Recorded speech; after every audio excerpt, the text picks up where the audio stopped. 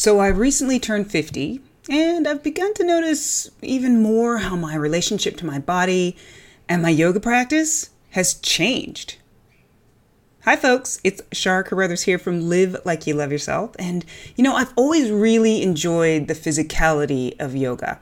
And since I started with it, I've always had this really strong or somewhat strong practice. But over time, I've started to change and kind of soften things up a little just to create more space for that listening and feeling. But I still do push past my limits on occasion. And I don't necessarily feel very clear on how I can approach my practice differently in order to have it support rather than break me as I continue to age. And I've noticed that there are a number of folks in my classes who are also unsure of how to change or approach their yoga practice as their minds and their bodies age. And so they continue to do the same things. And subsequently, they find that they're getting injured or they're not feeling the deeper connection to self that yoga is there to support. So in this episode, Maria and I are going to talk about some of the many ways that our yoga practice can actually shift and can evolve to support us. It's a question I know that is out there because I've had the very question myself. And I think that it's really important that we find ways to have our yoga support us in feeling juicy and connected to our minds, our bodies, and our spirits as we change over time. And so that is what today is all about. Enjoy.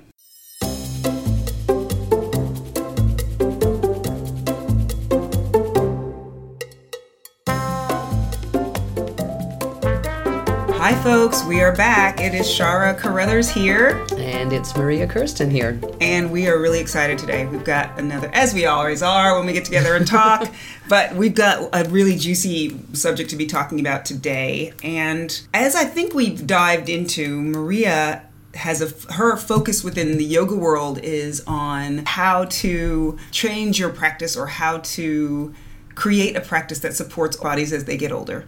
And being one of those older bodies, I have lots of questions about how to have your yoga practice support you as you get older, how to have it do what it's there to do for you as your body gets older, as your mind gets older, as all of the aspects of your life change in the way that they do. And so we thought it'd be a really good time for a conversation. And so I thought I'd take a second or two before I throw this over to Maria to kind of set the context, because my original question to Maria was, all right, I just turned 50 and I am somebody who's always had a somewhat strong yoga practice. And a lot of my students are in a similar situation to me. However, we are starting to understand, or more importantly, starting to feel how these practices that we've always engaged in this kind of the same way aren't really serving us as much. There's pain, there's a little bit of fatigue, there's numbers of things. So I have questions as a result of that, of feeling this myself about how we do this. It's good. Yeah? It's funny because you say you have an older body and I'm looking at this strong young woman, and most of my students would say you're a spring chicken. Right. But about 50 is when you start thinking about aging and you can feel some changes. And it's kind of a great time to seize the opportunity to nip things in the bud. Yeah. And not just proceed unthinkingly the way that you always have. Yeah. Because there's this terror to change, as if you suddenly are a geriatric because you're not doing the same practice you did when you were 20. Yes. So how does that thinking start? Like how, have you had students in your class, and I'm not quite sure who you see perhaps doing things that... Well, interestingly, I kind of got saved from myself. So first of all, you say you have a strong yoga practice, meaning an asana practice. Yeah, and asana. Which is what most of us are thinking is an asana practice. Yeah. And I think my orientation has always been because I was very hypermobile. Yeah. And so even when I was young, I felt like I was getting injured by fast, strong practice. Mm-hmm. And as I got stronger, I could do it if I could maintain a really regular practice. Yeah. But if I came in and out, that would be where I'd be likely to Right. work it out. And if I pushed it too far, the weakest joint would go and then there would be pain or fatigue. So I kind of got saved from that, maybe had to modify early, which is what it made me think about. And yes, I see students especially students who are new to my class, who want a strong practice. Yeah. And I can see when I describe what we're going to do, they say, what's your class like? What kind of yoga? Yeah. And the answer I can only come up with is it's not fast and it's not boring. Yeah. But it's going to be a little slower. Yeah. So I don't have too many people going off like that, mm-hmm. And I think I attract an audience for that, whereas other people are getting that stronger practice. Right. So that's why I call it yoga for grown-ups. Mm-hmm. And I've kind of oriented myself to people who are ready to make that change. Do you know what I mean? It's kind of an invitation. Right. Okay. Well, this is perfect then. Okay. So for folks like me who sense that a change might be needed but aren't quite sure, like, where do we begin? What sort of things would you suggest, or have you seen? Well, I guess sensing within first and saying that, what are the things that are no longer serving you? How do you even know? And fatigue is one. Mm-hmm. So exhausted and relaxed can look very similar. Yeah, interesting. But exhausted is not relaxed. And it's really about prana coming down. Mm-hmm. So if you can do a really strong practice and it can energize you and you can leave full of prana. Yeah. And you don't have to take a 4-hour nap and eat 3 lasagnas after class. Yeah. You feel kind of light and energized. Other times you're pooped. You have to have a nap and you got to eat. Yeah. And you've sapped yourself. That would be one indicator. So I think, are you hungry and tired after your practice and needing to rest after it? Because I don't think so. That is so key. Oh my goodness. Like, because I know personally myself from my own experience, but also just from other people, we feel that if after practice we feel energized, then this is the right thing. Yeah. And so it's really good light and useful. And energized and not starving and exhausted. Right. And there's a kind of a sattvic feeling that maintains is what you're saying. Yeah, right. And it's given you something. It hasn't taken everything away. Right. Okay. And then the other thing is pain. So if you keep hurting yourself in your practice, and interestingly, when you take some time off, do things get better? And a lot of people are shocked, and it's like, well, maybe you're overdoing. So a lot of the injuries of I was going to say of older, but it's not, are repetitive strain injuries. Right. So you hurt yourself by doing nothing and getting really weak, but mostly by doing the same movements over and over again and overusing joints that are weak and underusing things that are stiff. Right. And so how are we going to stand back from ourselves and say, wait a second, what am I doing here that's not working? Yeah. And that means slowing down a little bit. Right. It doesn't mean it has to be boring. Yeah. But you have to take the time to start to take inventory a little bit.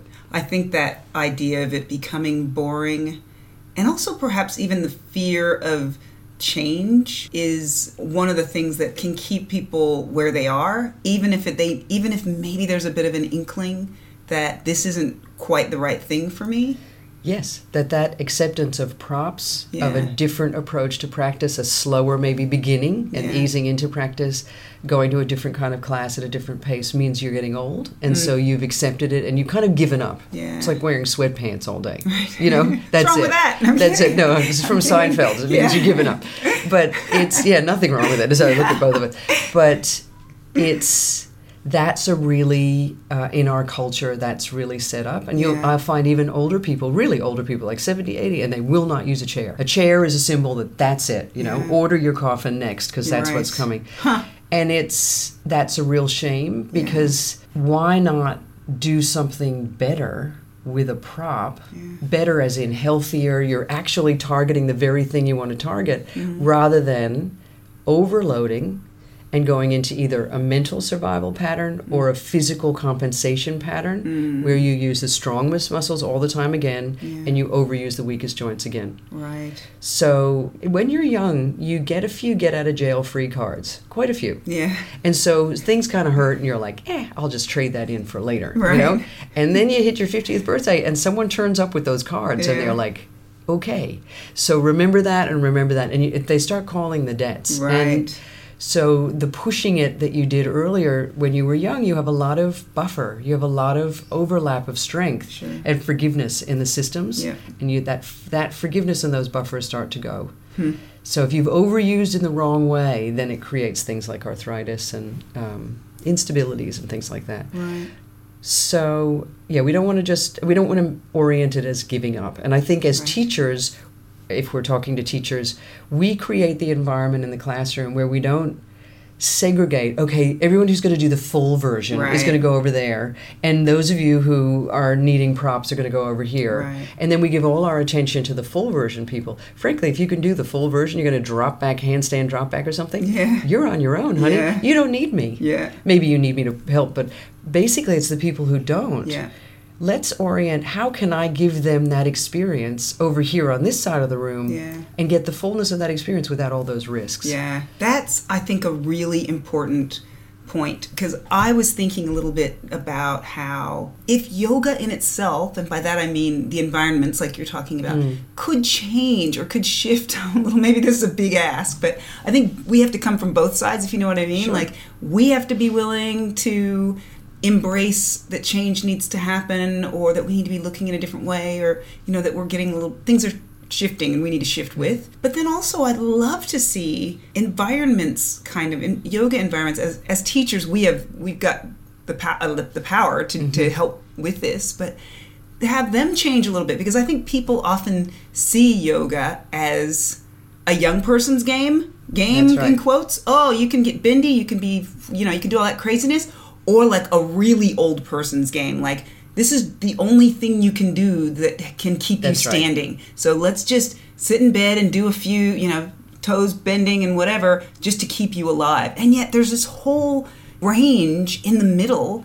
And the grown-ups gap. Yes, exactly. Exactly. And that's really that's not the market, it sounds it, but the demographic that I wanted to change. Because the traditional yogic understanding of it calls them the ashramas, the stages of life. And you got the student stage of life where it's all about you. Yeah. It's all about developing. And it's all about sort of setting goals, reaching those goals, a little bit of pushing, because you've got those, you can push and recover quite well. Yeah. And you're developing everything from your ability to pay attention, your strength, your flexibility, all of that. Yep. Your moral fiber, your kind of your character. And asana tends to be what young people do, because it's a really embodied approach. Mm-hmm. So we use that, and it's kind of simple and accessible. Yeah. And then you become a householder. And it doesn't mean you just got a mortgage or had kids. Right. But suddenly, and that can happen quite young, teenagers sometimes have to look after their parents, or they've got a mission. And I've got a 50-year-old brother who's not a householder yet. Right. So, but it's when it's not about you anymore, that you are suddenly using yourself as a tool or a means to accomplish great something things. Bigger, right. Yeah. Are you raising children? Are you being the best yoga teacher you can be? Are you writing books, planting trees, saving the environment, whatever? Yeah. Suddenly your emphasis is on stability. So pranayama comes up because it's life force that you need, and that energy and that attention and that capacity. And it's so exhausting. Yeah. Midlife, like traditionally it would have been the Indian society in the middle. They're carrying the kids and the older people. Right. They're tired. Yeah. So they need to not just flog themselves in class. Right. They actually need to restore a bit. Yeah. They also need to keep their joints mobile and their bodies strong and all of those things. So pranayama, asana serves pranayama. Right. So maybe we're even moving, but the emphasis is more on the breath while we move. Right, okay. And then the kind of renunciate stage. Sometimes there's 4, sometimes there's 3. But let's just say there's a certain stage where you move away from that exhausting stage of life. And you begin then to go, ooh, okay, I'm in an older body, and I'm preparing to move away from the material world a little bit and prepare. I mean, my dad just died, so prepare maybe for death and for more spiritual things. So then it's a kind of equanimity in the mind, not being afraid of getting old, of getting sick, of losing friends, of being weaker. You know, you have to sort of step aside a little bit. And can you step aside with grace? Right. Yeah. Do you have to bull through everything? So meditation then becomes the emphasis. Yeah. Pranayama and asana support meditation. Right. For that equanimity of mind. It doesn't mean that you can't do very strong practice. And I know 70 and 80-year-olds who are really, really strong. Yeah. And there's evidence that you should lift weights and you should do really good strengthening stuff. So it's not about getting soft. Right. But it's also not about diving into something without that breath and that attention. Right. Oh, you know what this is pointing me to, and you laid this out so beautifully. It feels to me like it's about understanding how each of the different aspects of this practice serve you best where you are. Yeah. And ensuring that you're not just flogging one aspect of it, but that you're understanding that there are other aspects of it that are going to give you what you need. And so asking yourself, how can I incorporate these things, or how can I highlight these things, or how can I, because I don't see pranayama enough. No, not enough. I agree. And one thing that is happening that's interesting is that the yang vinyasa flow sort of stuff is now being offset with the yin. Yeah. So at least people are sort of going, okay, I have to slow down and be still. And I mean, I guess that is a meditation, and there's some breathing involved in that. It's a way of slowing. I'm worried that that's like strength here and flexibility here, rather than, I tend to prefer restorative, but I also was hypermobile, so leaning into just a passive stretch is going to make me stretch where I'm weak, not where I'm tight. Right. So I prefer restorative, and also to just really rejuvenate. Yeah. But that's a different preference thing. But I can see that happening in the world. Like there's that happening. I do too. But you're right. I think as teachers, we often just offer asana. Yeah. And then there's a quick shavasana at the end, and we're done. And I think incorporating breath work into asana, so really breath-centered practice, and that doesn't mean you just do stuff on the inhale and the exhale. Right. That you really feel the lift of prana on that inhale and the kind of moving down. It's a different kind of practice. Yeah. And then maybe sitting and breathing, and maybe then creating, some meditation or some yoga nidra or some meditative practices. And that again can be in asana, but you can't flog yourself through thousands of salutes. And it's what I'm seeing, like this, I'm seeing the same thing that you're saying with people moving in the direction of yin to a degree, but sometimes it feels like it's just a reaction I think that could be something, anxiety, or it feels like the approach is more about addressing something that's some symptoms. You know what I mean? Like some burnout or something I think so, else. But for a very yin person who is very strong and quite stiff, then a yang practice, yang person, a yin practice is going to be very appropriate. Yeah. So you take very athletic types, very strong, stiff types, then hanging out in a stretch and slowing down, it suits them. Yeah. But for older bodies and for hypermobile bodies, they will just stretch into their weakest point. So if it's taught intelligently, as with everything, and you support where you need to, so it's taught with props, then of course we're modifying and adapting for your own needs. Great. But if you're just going to try to do the 5 minutes in frog pose with no block underneath your hips like someone else, if you have an asymmetry or you have a weakness, then you're just going to go into your weakest joint and injure. Yeah. So, as with everything intelligently taught, I think is there. But at least there is this aspect of slowing down and maybe coming back around. Yeah. But it's different to thinking of things accessibly, which is really modifying to yourself. And that can be everything from your mood today, from the weather, to your dosha, to your sore knee, to what's happening in your life right now. Yeah. And I think if we taught a more wide-ranging, big Y yoga rather than asana yoga class, offering more of those tools on a regular basis, we would develop the resource toolbox of our students so that they could pick and choose and tailor their practice better. Yeah, this is driving straight into what I was thinking, because, So we've talked a little bit about what brings about the need for these things, this beautiful shifting, and I love the ashramas model. I think it's fabulous, and I think it's important for people to be aware of it and to be willing to kind of be curious about where they are. The question I've got now is, once you start to aware that I'm going to have to make some changes to this, how do you actually begin to change things? Like, is there a process, and perhaps it's different for different people, but even just things for people to kind of start to think about?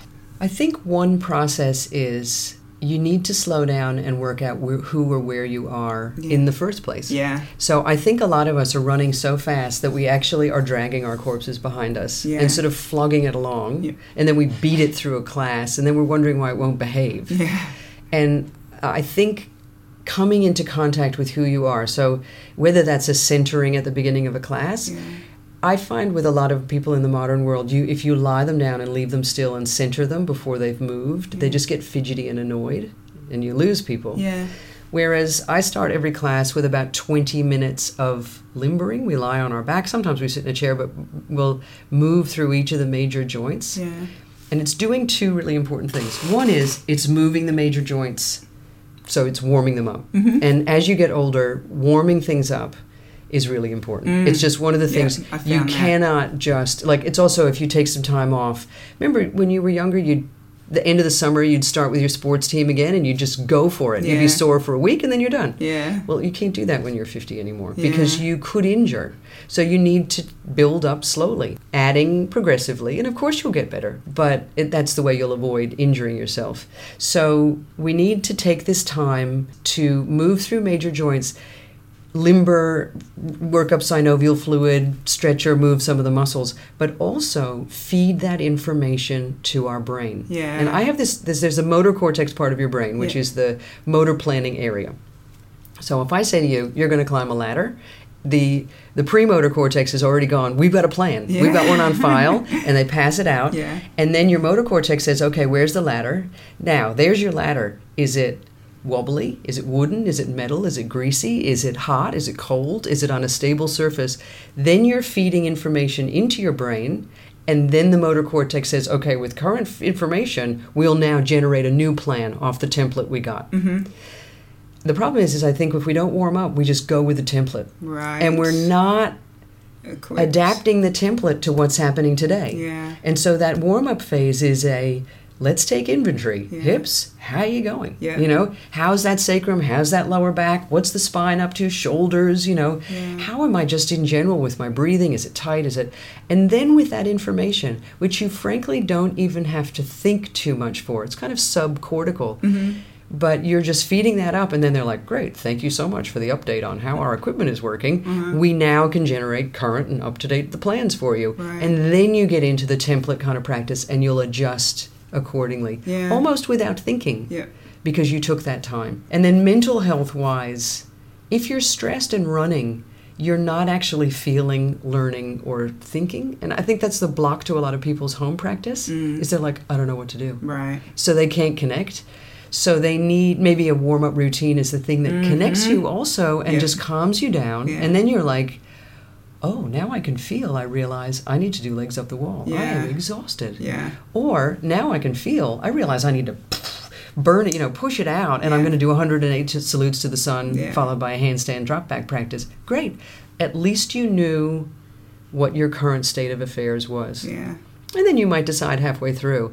But often in that beginning stage, you get in touch with what you need. And I think that's what we need to build in. And then you might be doing your vinyasa practice, but at least you know that that was what you really wanted to do. And you know where your body is. So proprioceptively, we have maps, and this works with how we also deal with pain, the pain of kind of aging and stuff. But pain distorts the map your brain has of your body, and also lack of use distorts it. So you don't have an accurate sense of where you are in space and in relation to your brain. When you move legs, like we might take a leg and, I don't know, make some hip circles and circle our ankles and lie that leg back down on the floor. And then you're like, oh, wow, my right leg, say we did that, is so much more alive, full of prana, and much more online than my left, which frankly feels dark, heavy, and people can feel that difference in 5 minutes. And it's like, wow, okay, so let's move prana through the body is another, you could do a prana moving practice. So that's my first recommendation. Wow, okay, so what I'm hearing is, and I see this, and I've experienced this, is that there's often this kind of lack of really feeling, really feeling where we are in our bodies, and that is an understanding from which we can even just begin to create a practice that serves us. But we have to start there by feeling where we are today or where we are in this moment. And I really like I have a couple of routines I do. So I've got, I call it my little yoga for grown-ups routine. It's not trademarked. It's free on my website if you want it. But it's just a little run through of the major joints. My teachers taught me a prana practice, so it's a run through of moving the 5 pranas. The nice thing about it is I don't have to think. I know that thing by heart. I've done it so many times, which means I can drop into it And because it's repetitive, I can notice the difference between how I was yesterday and how I am today. Right, I see. And I can notice the difference between the right side and the left side. Right, okay. So if everything is different every single day, Yeah. you are scrambling to just figure out what you're doing. Right. So the feeling part isn't happening so much. Right. Whereas giving yourself a little movement routine of 5 to 15 minutes, and that could be whatever it is, that little routine gives you a chance to feel. And then you can go, okay, with the current information. And often we don't even explicitly think what next. Yeah. But you go, ooh. And then you move out of that routine and into whatever you're doing. Something else. But I don't think you can do a kind of intuition-led practice without having that drop in and check in. So I've heard of some people who do headstand to start. As their feeling practice? As their feeling practice. Now, that's obviously quite advanced practitioner. Yeah. Like in a younger person who does that regularly and has built up all the tools that they need, they know in headstand whether they're exhausted or whether they need to build up. So I can see that actually. That's it. Yeah, whatever it is, you get and it could be a pranayama practice. Right. How is your breath today? But I recommend that, and I recommend it with teaching without being boring. Start people through a little routine, a little movement routine, because that will also be the seeds of their home practice. Right. But they can also sense how they are today and begin to make choices on the basis of that. You know what? I'm exhausted. Right. I'm going to take the easy option for everything today. Yeah. Give me the props, and when she says I can relax, I'm done. Or I'm actually full of, vinegar. I'm ready to go. So that was one. That's one. What else you got? Well, another thing, if we're doing that, I think that as teachers we should fill people with a little resource toolbox for a home practice, but also because it is, so that learning thing idea, that it is difficult to learn anything when you're stressed, in pain, afraid, having a stress response. Yeah. You need to learn stuff you need for later now, right? If you know what I mean. Yeah. So I do it in the mental health course, and I talk about it on good days when you got lots of time and energy. Cook stuff up, and then put the soups and lasagnas in the freezer for hectic days when you're like, and here's something I prepared earlier. So you need to develop this movement practice, maybe a breathing practice. Now, this could be as simple as watching your breath, or a humming breath, or a really simple pranayama practice, nothing complicated, that drops you into an awareness of breath.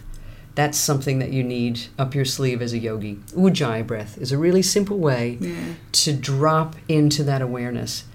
But it's really hard to learn when you're stressed. If you're hyperventilating, you're not going to want to do Ujjayi breath. And the other one is some kind of meditation, relaxation. You could separate them. You could have a relaxation practice. So is it legs up the wall, child on a bolster? How do you, when you are just frazzled, take some time to just drop? I think that's something worth learning, and it's worth trying a bunch of postures and then going, I like this one. So why think? I can't think. I'm just going to do that. And then the other one is some kind of meditative. So do you do yoga nidra? Do you do a shavasana? Do you do a body scan? Kind of a mindfulness, or do you sit and meditate? But it has that mindfulness aspect to it. So then you've covered body, breath, mind, and the kind of prana aspect of can I build or prana and build that in. And I think those four things, movement routine, breath awareness, mindfulness, and restore, replug. So I hear these tools, and I hear a sense for how we use them, but sort of in the context of this process of aging and having to make decisions about, do I do this practice? Like, I'm in this class, and this is the class I've always done, God help you, it's a Bikram or something, or Ashtanga or something that, Hang on, let's not be biased. Because those practices are what get people through the door. True. You're right. It's not about the practice. No, that one's about the man, not the practice. But it is often the entry level. Yes. You enter because you made a choice. Should I go to aerobics, Pilates, or Vinyasa Flow or Bikram? And then you do it and you're like, wow, this yoga thing is pretty cool. Very few people stay with Bikram till they're sort of 73. So at what point does the heat or also the lack of rules, because there's a very set sequence. So what if you can't do something? Exactly. Well, then there's a crisis. And what I found interesting was in Jay Brown's podcast, where he was talking to a lot of teachers, especially early on in the podcast, a lot of teachers who said they got injured, their practice changed, but they kept teaching the Vinyasa Flow. They never changed the way that they were teaching. they changed their own practice to nurture themselves. Yeah. But because market forces said, we need to flog them and bring them in and put them through the fast stuff. Now that, I think, is where we need to change, is our teachers need to say, let's have some variety a little bit. And I think, you know, the market forces are hard, and if you're a studio hanging by a thread, I guess you have to offer those things. But at the end of practice, start introducing some different way, or in the beginning, start limbering up and move them slowly, so that people begin to get a taste of something different. That, I'm so glad you brought this up as well. This is perfect, because what I know is that many people, in fact, most of the people that I teach, or people that I know that are going to yoga, they're going to those vinyasa classes. And those teachers aren't they're not offering them options, or they're not turning them in on themselves in terms of teaching them or supporting them through this process of nurturing themselves from, you know, whatever age to whatever age. So how do we, and you may or may not have an answer for this, but I would love to talk about this. How do we as students in that world say, right, I'm going to take my practice back? I actually, can I talk to teachers first? Yeah. Because I think there has to be the offerings out there to do things. So really, the thing that really helps you age is having your own practice. You know, ultimately, the people who age well, you see them, they're 98 and they're still going well, and you go, what is it? And they said, I did a little bit for 5-10 minutes every morning. Right. So is that what your own practice looks like, or is there a way of having your own practice? I think your own practice looks like a little bit, a lot. Yeah. Not a lot, a little. So it's not the 2-hour practice once a week. Right. Because that's where you can get injured. This is a very key point. Yes. I'm just stopping her because I really want people to listen to this. Sorry, go. Practicing regularly. So maybe you go to your class once or twice a week. Yeah. But what do you do with yourself each day just to check in? Yeah. And to develop your confidence in yourself, to feel. Yes. Because when there's no one in the room, there's no competition, there's no instructions, you do drop in. Now, if you don't know what to do, then you can't drop in. Right. So how, as teachers, do we empower a home practice? And if you're always making things hard, you are not going to empower that. Right. So these movement routines, or now choose your favorite resting pose. And just see what people do. And if you don't have a favorite resting pose, can I offer you this buffet of options? Try this one, try that one, and then you're like, oh, I love this one. Yeah. And so we offer the buffet, or the degustation. Yeah. And they get to choose. We have to offer that breadth. Yeah. And offer some space for choice. Yeah. So we're sort of doing ourselves out of a job, but we're not, because I've been practicing 30 years and I teach 20 years, and I love going to my teacher. I love falling into her voice and taking what she offers and learning still, because that's such a different kind of experience. But it's so much more enhanced by the fact that I can practice on my own. Yeah. And you also, maybe that practice also is therapeutic. So I know that I have slightly unstable hips and sacrum. Yeah. So I work on keeping my glutes strong in my home practice. Sometimes it's to rest, but other times it's to do some butt work. And it's, like a naked strengthening of that, not naked, but you know what I mean? It's a bare, that's all I'm doing. And it's not very yogic. It looks a lot like Pilates, or a lot like, Jane Fonda, but I know I need that element to be safe as I flow through other things. Yeah. So I think teachers need to leave some space and need to refer to home practice, maybe just doing one pose a day. There's a practice, or maybe this little routine. So then, as students, what I could say from the opposite, if there are students listening to this, is, what could you take home from your class? Yeah. What do you really like? And I go for the pleasure principle, because everyone thinks everything has to be hard, and yoga has to be sort of grim and sinister. Yeah. What is the stuff that gives you joy? Yeah. And it's just like, oh, that is so delicious. Yeah. Start there, because then you're going to do it. Because Yeah. otherwise it's like, okay, I'm going to have castor oil every day. Yeah. Why not make a smoothie that's nice and sweet? Yeah. So choose something that you think, oh, this is so delicious. And then start there and begin to go, ooh, she recommended that twist for me too. I'll do that as well. Or I'll do that hip stretch I don't like, and I'll maybe do it less and spend more time in it and just see how that feels. Yeah. And feel around it a little bit. Yeah, I think we're definitely going to have to have a deeper conversation about this subject in general. About home practice. Yeah, I agree. And just about, to me, it's about us owning our practice and what that looks like. And, because I think we do a lot of movement on the mat from our heads, and not necessarily from our ability to kind of sense things and feel things and understand what that means for us. Am I really hurting myself? If I'm craving these super intense and painful things, is there a good aspect to that, or is there a bad? These are things I really want to dive into, because I do think not today necessarily. No, but the sensing yourself is so important. I think people, and especially as people get older, and there are a few little failures, like you feel it. People are like, oh, my knees are giving up, or my body's giving up, and they say I'm hopeless, or I've got no core strength. Right. The negativity is incredible. What people say. But I even see young people completely divest themselves of all of their power, and they go into yoga. Yes. And they're just wanting to do what the teacher says and do it 110% because she said a little, so why not do a lot? That's who we are. And I think as teachers, it's our responsibility to give people back responsibility and maybe say, what if we do this a little less? So stepping in and adding load slowly, but also, what does it look like if you do half this? Or giving people opportunities to drop in and feel things. So it's not external alignment. It's like, well, what feels stronger, this or this? Mm-hmm. Simple choices and opportunities to feel into things are empowering. Yeah. And especially if you educate people. And that's another thing I notice about older people is that they don't want to just obey you. They're like, actually, I really don't want to risk that, but also I want to choose. So they're more powerful often in their practice, and they want the education about it. Yeah. So let's teach them a little bit of the anatomy. This is what I'm choosing. These are the options. Why? Yeah. We don't have to go on forever.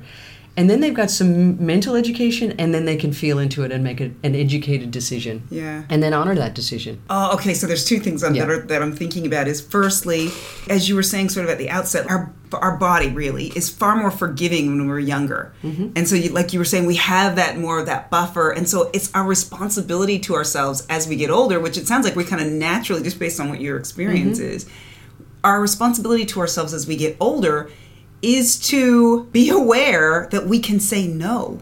Yeah. Be aware that we have to choose ourselves. We have to choose our bodies so that we can continue to use them in the way that we're meant to, really. That's so much easier said than done, though. Because it is. Because people, first of all, know nothing about their structure. Yeah. They know more about their car and other things than they do about what's normal movement in each joint. So we either think it's excessive movement, foot behind the head kind of stuff, and they also think it's either just like a no pain, no gain. Yeah. So there's this sensation seeking. Yes. I always come back to a workshop with Donna Farhi when someone said, what does it feel like when you're doing it right? What does yoga feel like when you're doing it? Because people were pushing to the edge of this sensation. And she said, kind of nothing. Yeah. And I was so shocked. And I've refined that more in my own mind when I'm teaching students is they talk about sthira, sukha. Yes. Sthira is that sense of strength and stability, and sukha is that sweetness and that ease. So kind of strong and easy. Yes. Not hard. That's right. Not hard. So do you feel really strong, but also are you breathing and feeling easy? Yeah. Now, if it's too easy, you start planning your menu and your Christmas list and whatever, and you're off with the fairies. And you've seen that too. Absolutely. People are bored and off with the fairies. Yeah. But too hard, and people go into both psychological and physical survival patterns. Right. So they either survive and they go into kind of stress mode, or they go into compensations. Yeah. So if you have always used your back muscles to do stuff, as soon as I overload you, you're just going to use those strong muscles. Because why are you you're just going to survive it. Yeah. So the strong guys step forward, and the weak guys go and smoke pot behind the shade like they always have, and there's no kind of negotiation. Yeah. Whereas when we go, no, hang on a second, I'm going to really peel the load back, and I'm going to see if I can recruit the muscles that I need. Yeah. Oh, I could do it. Now, can I slowly increase load without defaulting? Yeah. So what we start to see also is repetition. Yeah. Because when you repeat something, first of all, you can move in and out with breath, so we get that pranayama aspect. But then you can also go, okay, I'm going to do one, and now, I'm going to do another. Now I might, I don't know, lift one foot off the floor or something like that. You start to increase difficulty and load, but you have to start to slowly, incrementally add load, not just dive into the hardest version. Right. Kill yourself and then never come back to that. And that's actually being taught later. well. Yeah. Because good teachers do that naturally. Yep. To teach a multi-level class with beginners and older people and the whole thing, you need to start with the basic, easiest, least loaded version with the best recruitment of muscles. Right. And then you need to slowly add load, saying to people, if you're overloaded, stop breathing, have a rest. Yeah. If you are craving more, well, okay, here, I can make it harder. Right. We can always throw more balls into the juggling. But they're going to drop all the balls otherwise. Yeah. So how few balls do you need to start with, and then slowly start adding? Oh man, again, you're like the queen of perfect segues. Like it's like you're reading my mind, because the thing I was thinking next was, right, I think we have lost, in the same way that we've lost connection with our bodies and like what we need, we really don't have a sense for where, as you get older, we are traditionally falling apart. What aspects of our physical experience do we need to concentrate or focus ourselves on a little bit more? It's a messy way of asking this question, but what you're saying is what goes wrong. Exactly. Thank you. You got it. So you could go all the way to the end. Yeah. How do people die? How do people die of chronic diseases? Yeah. So heart conditions, diabetes, all those sort of stuff. Yeah. They also they sometimes die of those things because they're immobile. Yeah. And they're sometimes immobile because they can't move because their hips hurt or their knees hurt or things like that. Yep. So, and the other thing is they fall over. I was going to say falls. So if you get weak, you're in pain, you don't move enough, you get weaker. And you definitely, after sort of menopause or as people get older, say 50, we choose it, but it's not always. If you don't regularly exercise and lift weights, your bones and your muscles will get weaker. Right, okay. If you do regularly lift weights or do weight bearing and strengthening, you can have the thigh muscle content of a 30-year-old. Right. So you do not have to decline like that. Mm-hmm. But if you keep flogging yourself, you'll get an injury, which means you then rest because you're in pain, and then you get weak, and then you lose the strength, and then you are overloading your joints. Starting all over again. So this stop-start stuff is really bad, or this no pain, no gain, I only know how to go hard stuff. Right. So people fall down, and they have they need to manage chronic stuff. So as you get older, everyone's going to have some, blood pressure-y stuff or something. Yeah. And older people who are doing well have a lot of stuff wrong with them, but they manage it. And they know when to rest, and they know when to push, that kind of thing. So two of the things I think we need to know how to self-manage. Yeah. How to do as much as we can, but not too much. Mm-hmm. And as little as possible, but not too little. Right. And if you can get that sweet spot, that's the Sthira Sukha spot, then you are energized and rested, but you're also strong, and you built that bone density and muscle density.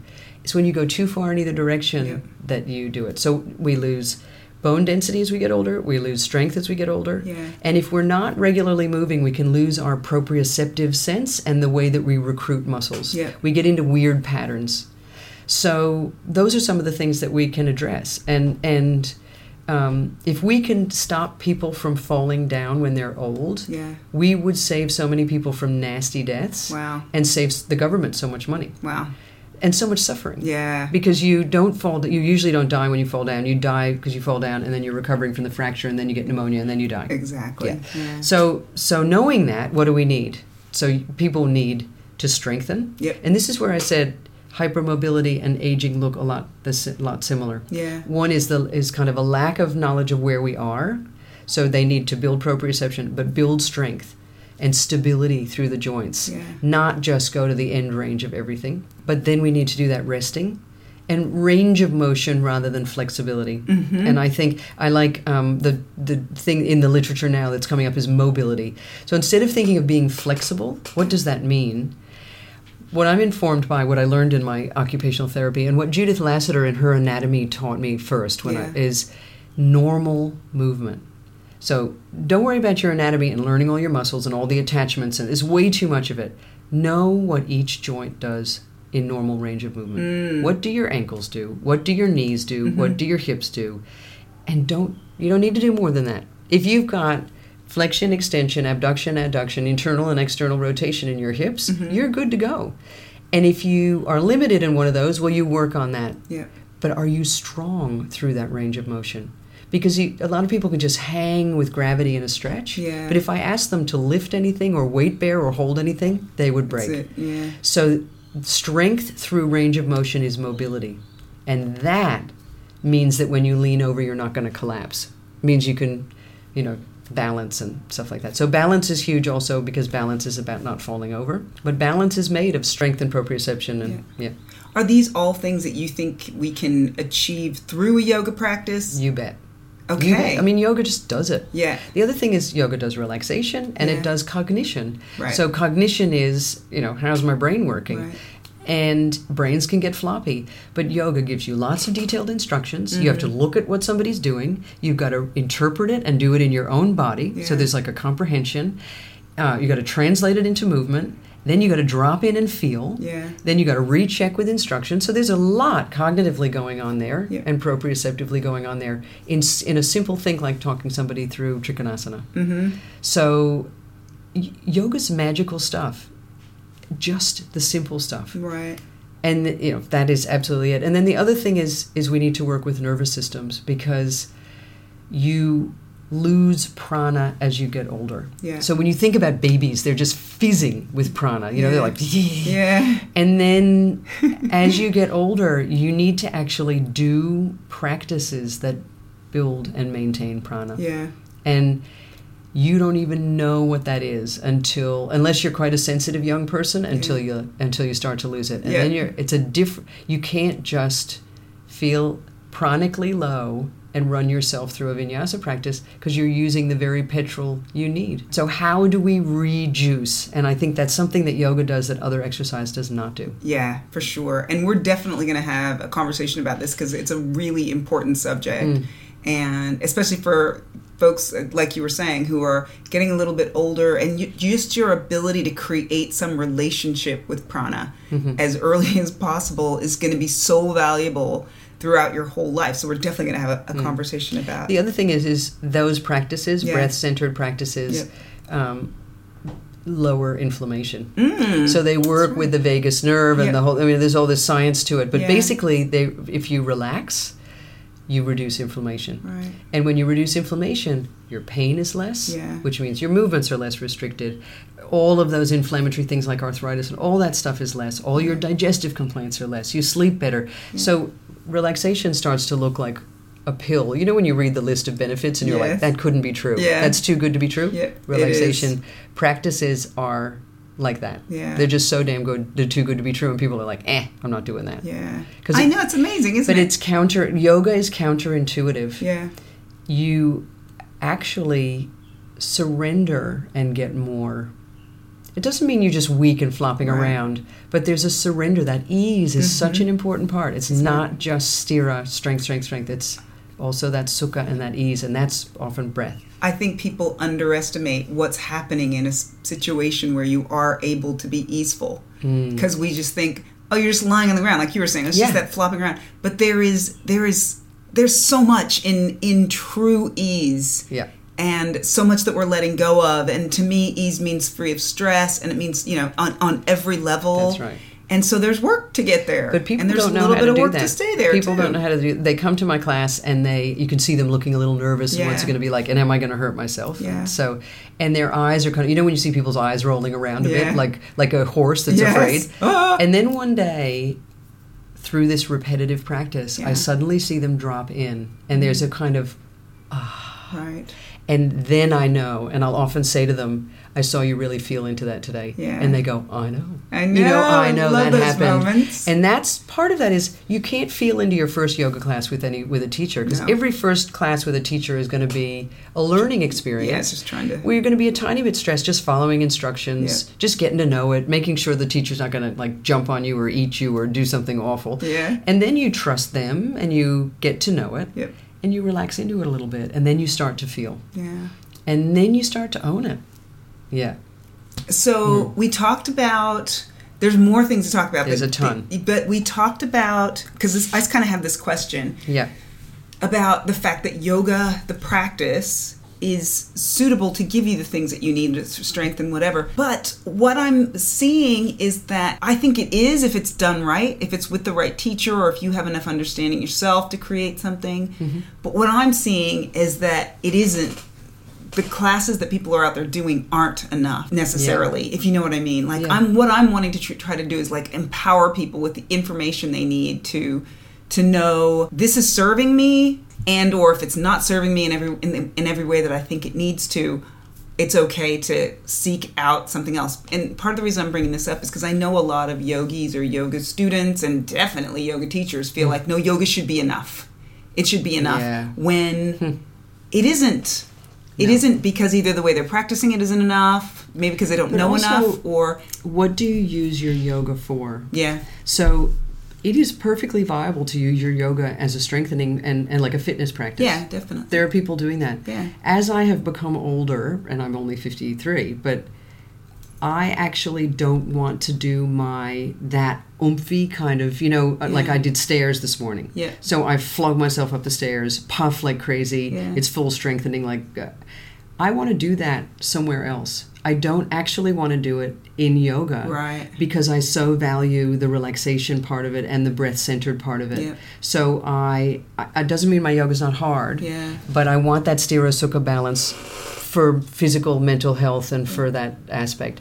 So I farm out a little bit of stuff. And whereas if you say, no, I'm going to do that, just be conscious of what you're choosing it for. Yes, that's such a key point. Yeah, and I think yoga is so... different exercise can give you exercise, but it can't give you the stuff that big yoga can. Asana, sure, but that's not yoga. Yeah. Asana is just fitness with, detailed instructions and a bit of an overlay of spirituality. Yeah. But it can actually be total crap. It can just... So yoga, when you really begin to understand it, so let's talk about teachers, because I really think teachers, you do your 200 hours, you squirt it out into the world, and you're like, oh my gosh, and off you go. And, if you're a learning kind of studying teacher who's feeling into it, you'll continue to grow. But I don't think there's enough basic anatomy and enough of that, how to make things easier. Mm-hmm. How do you take the load out of poses? How do you use props? How do you understand what is the intention of this? Yeah. And can I deliver the intention without the risks? Yeah. And that takes a lot of self-study, but it also takes some help and instruction. And I think we're not done after teacher training. It's like getting your L's or your P's. You're on the road, but you need to continue. And that's the whole reason I did the Yoga for Grown-Ups course was how can we, now you've gone out and you've taught a room full of people and you've gone, I need more information. Yeah. You kind of have to do that first before you get that information to say, this is the stuff I need. Then how do you get that information? Yeah. And I think every yoga teacher should seek a little more anatomy or a little more breath-centered stuff or a little more remedial kind kind of accessible. Yeah, it's like the fine-tuning, isn't it? Yeah. So Jivana Heyman's offering the accessible yoga. No, I've got the yoga for grown-ups. There's people doing, Carol Krukoff does senior yoga in the States. There are people who are offering this stuff, and there's a trauma-sensitive yoga. There's lots. There is lots, and it isn't the be-all and end-all, but it adds to your awareness of how the mind and the body work. Yeah. And so you begin to not just drive people through it in this one way. Yeah. Okay. So we've talked a little bit about this asana practice and what it's about. And I love, love, love, love that simple question. What is your yoga? What is it for you? What is it for you? What is it about for you? Why are you doing yoga? Yes, I think that's the key thing. Because is it for your body, or is it a lot of my students, yes, they're doing it for their body, often to reduce pain. Yeah. Or to relax. Yeah. And so a lot of people say it just centers me and it relaxes me. Yeah. And that's where a bit of slowness, lots of detail, lots of difficulty, but slowness kind of helps. So yes, knowing what your intention is. Exactly. And that's actually what yoga is about on a really deeply big yoga way. Yeah. Yoga is about connecting with your essence, with your dharma, with your deepest, utmost intention in your life. That's it. So what is your heart's desire, and are you aligning your actions and behaviors with that? That's it. But you don't get to know yourself in that deep way just through asana. No, you definitely don't.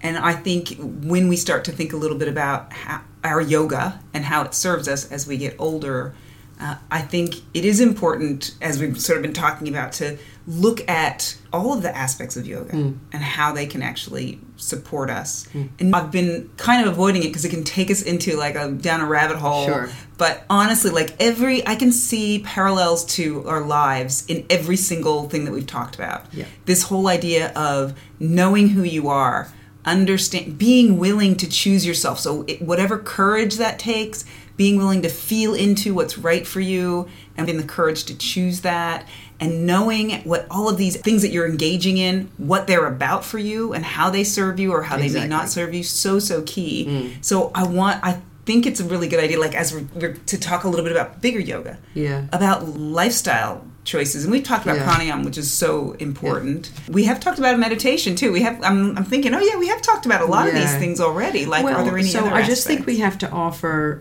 a little bit of that repertoire. So there's a group of Marlisa Sullivan and a group at Kripalu did this lovely paper where they broke down, for research purposes, yoga into 4 key components. Yeah.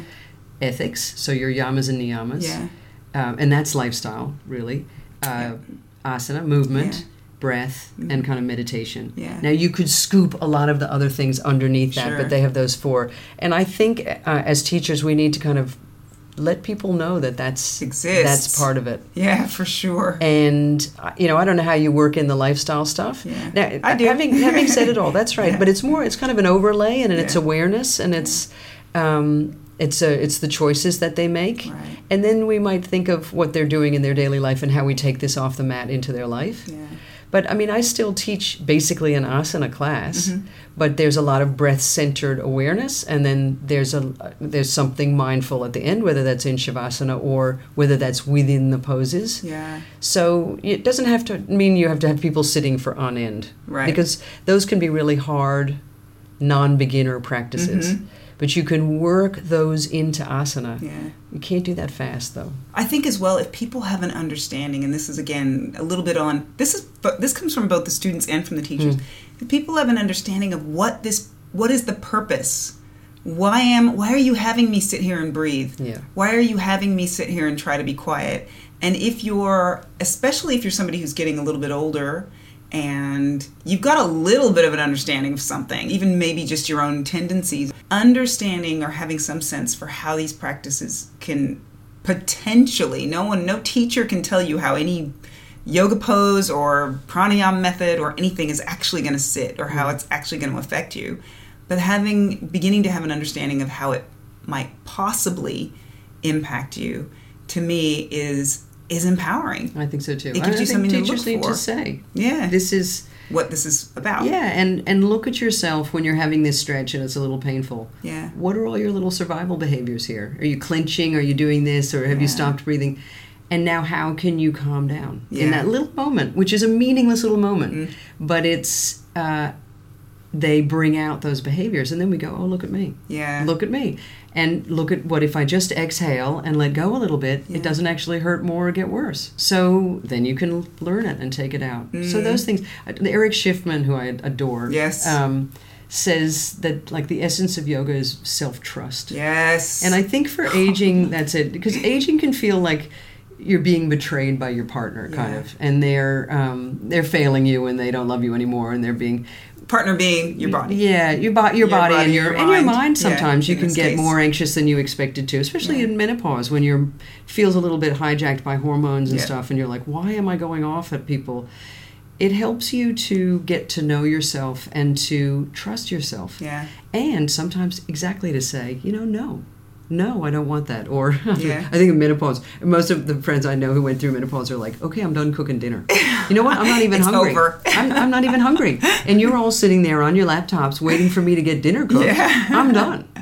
And so there's this sort of getting to know yourself and being like, how can we then say to people, well, how about you cook? But I never even liked doing this in the first damn place. Well, I did for 25 years, and now I think I'm done. But there's this sense of knowing what those feelings are in you. And so that's that idea of we get to know ourselves, and we get to kind of feel feelings and emotions and physical sensations coming up. Yeah. And we instead of reacting, we can respond. Yeah. And it's simple. Yeah. But I think... It's simple, but I think a lot of the people I teach also in the older grown-ups course are afraid of older people. They think they're going to break. Right. They think they don't understand. They think they're not empowered. And they really are if they're given the information that they need. And I think a lot of us are instructing yoga. We're not teaching yoga. Right. We are not teaching the bigger yoga and creating a lot of the background information. Tell them the secrets. Right. Tell them all the information. Yeah. Give them the in. And if you are a student and you are in a class where you feel like there's so much of the things that we've even just touched on here, you're not hearing anything about, ask. Please ask. Ask your teacher, is there something more to this than this? Yeah, tell me about it. Yeah, tell me about these things. I am someone who loves this practice but can feel that it's beginning maybe not to serve me in the way that it did before. How can I shift this? How can I change this? I mean, we can tell you as teachers, like, those are the things you just melt, like you just love to hear, because I think ultimately we're here to empower the students. Like, we're not here to lord all of this stuff over you, or that we get some kind of a superiority trip on being able to tell people what to do. It is really about throwing stuff out there and hoping that students will be willing to catch it and to run with it in as much as they can. And that empowerment is huge, because our society is very disempowering for older people. Yeah. And yoga can be one of the places where they really rediscover that power and that potency and that ability to really know themselves. Yeah. If we allow it. And if you're someone who it's my way or the highway, or you feel that there's a right or a wrong, that's kind of dangerous. Whereas if you're trusting them, and that as a teacher, trusting your students to have the resources to use the information. And that the thing that students say that they like the best is that I'm telling them about what we're doing and why we're doing it, and giving them the inside, the science, or whatever I know about it. Yeah. Truly sharing. Yeah. And because, once you've said to them, I don't know, do this 5 more, that's another reason that I like repetition with older people too, because you can go do 5 more on this side or whatever it is, or, do 3 circles, 5 circles in each direction. Yeah. All right, well, they're off. You've kind of given them the instructions. I love that now, too. While they're circling away, you can say, all this stuff's happening in your musculoskeletal body and in your joint system, and it's moving your prana in this way, and what are the feelings and emotions that come up from this? You can move through the koshas with them. Yeah. You can really teach what's happening and give it some context, or you could teach them the 8 limbs and begin to refer and give a bit more philosophical background to what's going on. For me, this has been really useful because it all comes down to owning it. It does. It all comes, and these are the tools. If you haven't got to this place yet, if you've maybe just started yoga, if you can start from that understanding and know that it's really about finding your way. It's really about having this practice serve you and understanding what that is, not just convincing yourself that, well, the teacher said this is the way I should be doing it. So and try to do yoga at home, because home practice is amazing. It's non-competitive. Yeah. It drops you in. It's very regular, so you start to notice things, and you become empowered by it. And it can look very, very simple. So a lot of people don't, because they think it has to be an hour and a half. But 15 minutes to 30, 40 minutes, and you move a little, breathe a little, relax a little. That's me. That's what I do. Yeah, and it's incredible, the cumulative effect of that. So there's lots more details we can go into about, how you structure, how you sequence, but that's all different. I think this empowerment thing and that ability to individualize is really important. Yeah. I think so too. And as a coming to this conversation from the point of view of somebody who's practicing, I think we've touched on the key pieces, like what to look for and inside and outside of you. So does it feel like, having asked those questions in the beginning, that you now are more oriented to how to adapt and how to attune to those signs? Absolutely. Yeah. Oh, that's good. Absolutely. I think that's because it's always simpler than we think it is, isn't it? So it's really good to have, well, yes and no. It's both simpler and more difficult. Well, that's the paradox of yoga. Is it's so simple and so accessible. It's amazing. Yeah. And yet it's, it's as big as the universe practically. Exactly. But, yeah. But we will dive into that in future conversations because we have lots more to have. I know. Every time we do one of these, we make just 7 lists of what we need to talk about. So I hope, personally, I know that this has been useful to me. Maria is just full of so much goodness and good information. So I always learn heaps whenever we talk. And I hope out there, if you're listening and this has been something that you've been challenged by, and if you've ever practiced yoga, then you've probably come up against some of what we talked about here, that you have found this to be useful for you too. Yeah, I hope that too. And trust yourself and explore. Try some new stuff and see what happens. Yep. Exactly. Okay, until the next time. Until the next time. All right. Thanks. Bye-bye. Bye. Okay then, Shara here. I hope that was useful to you. I know I have definitely started tuning in and experimenting a little more with my home practice after this conversation.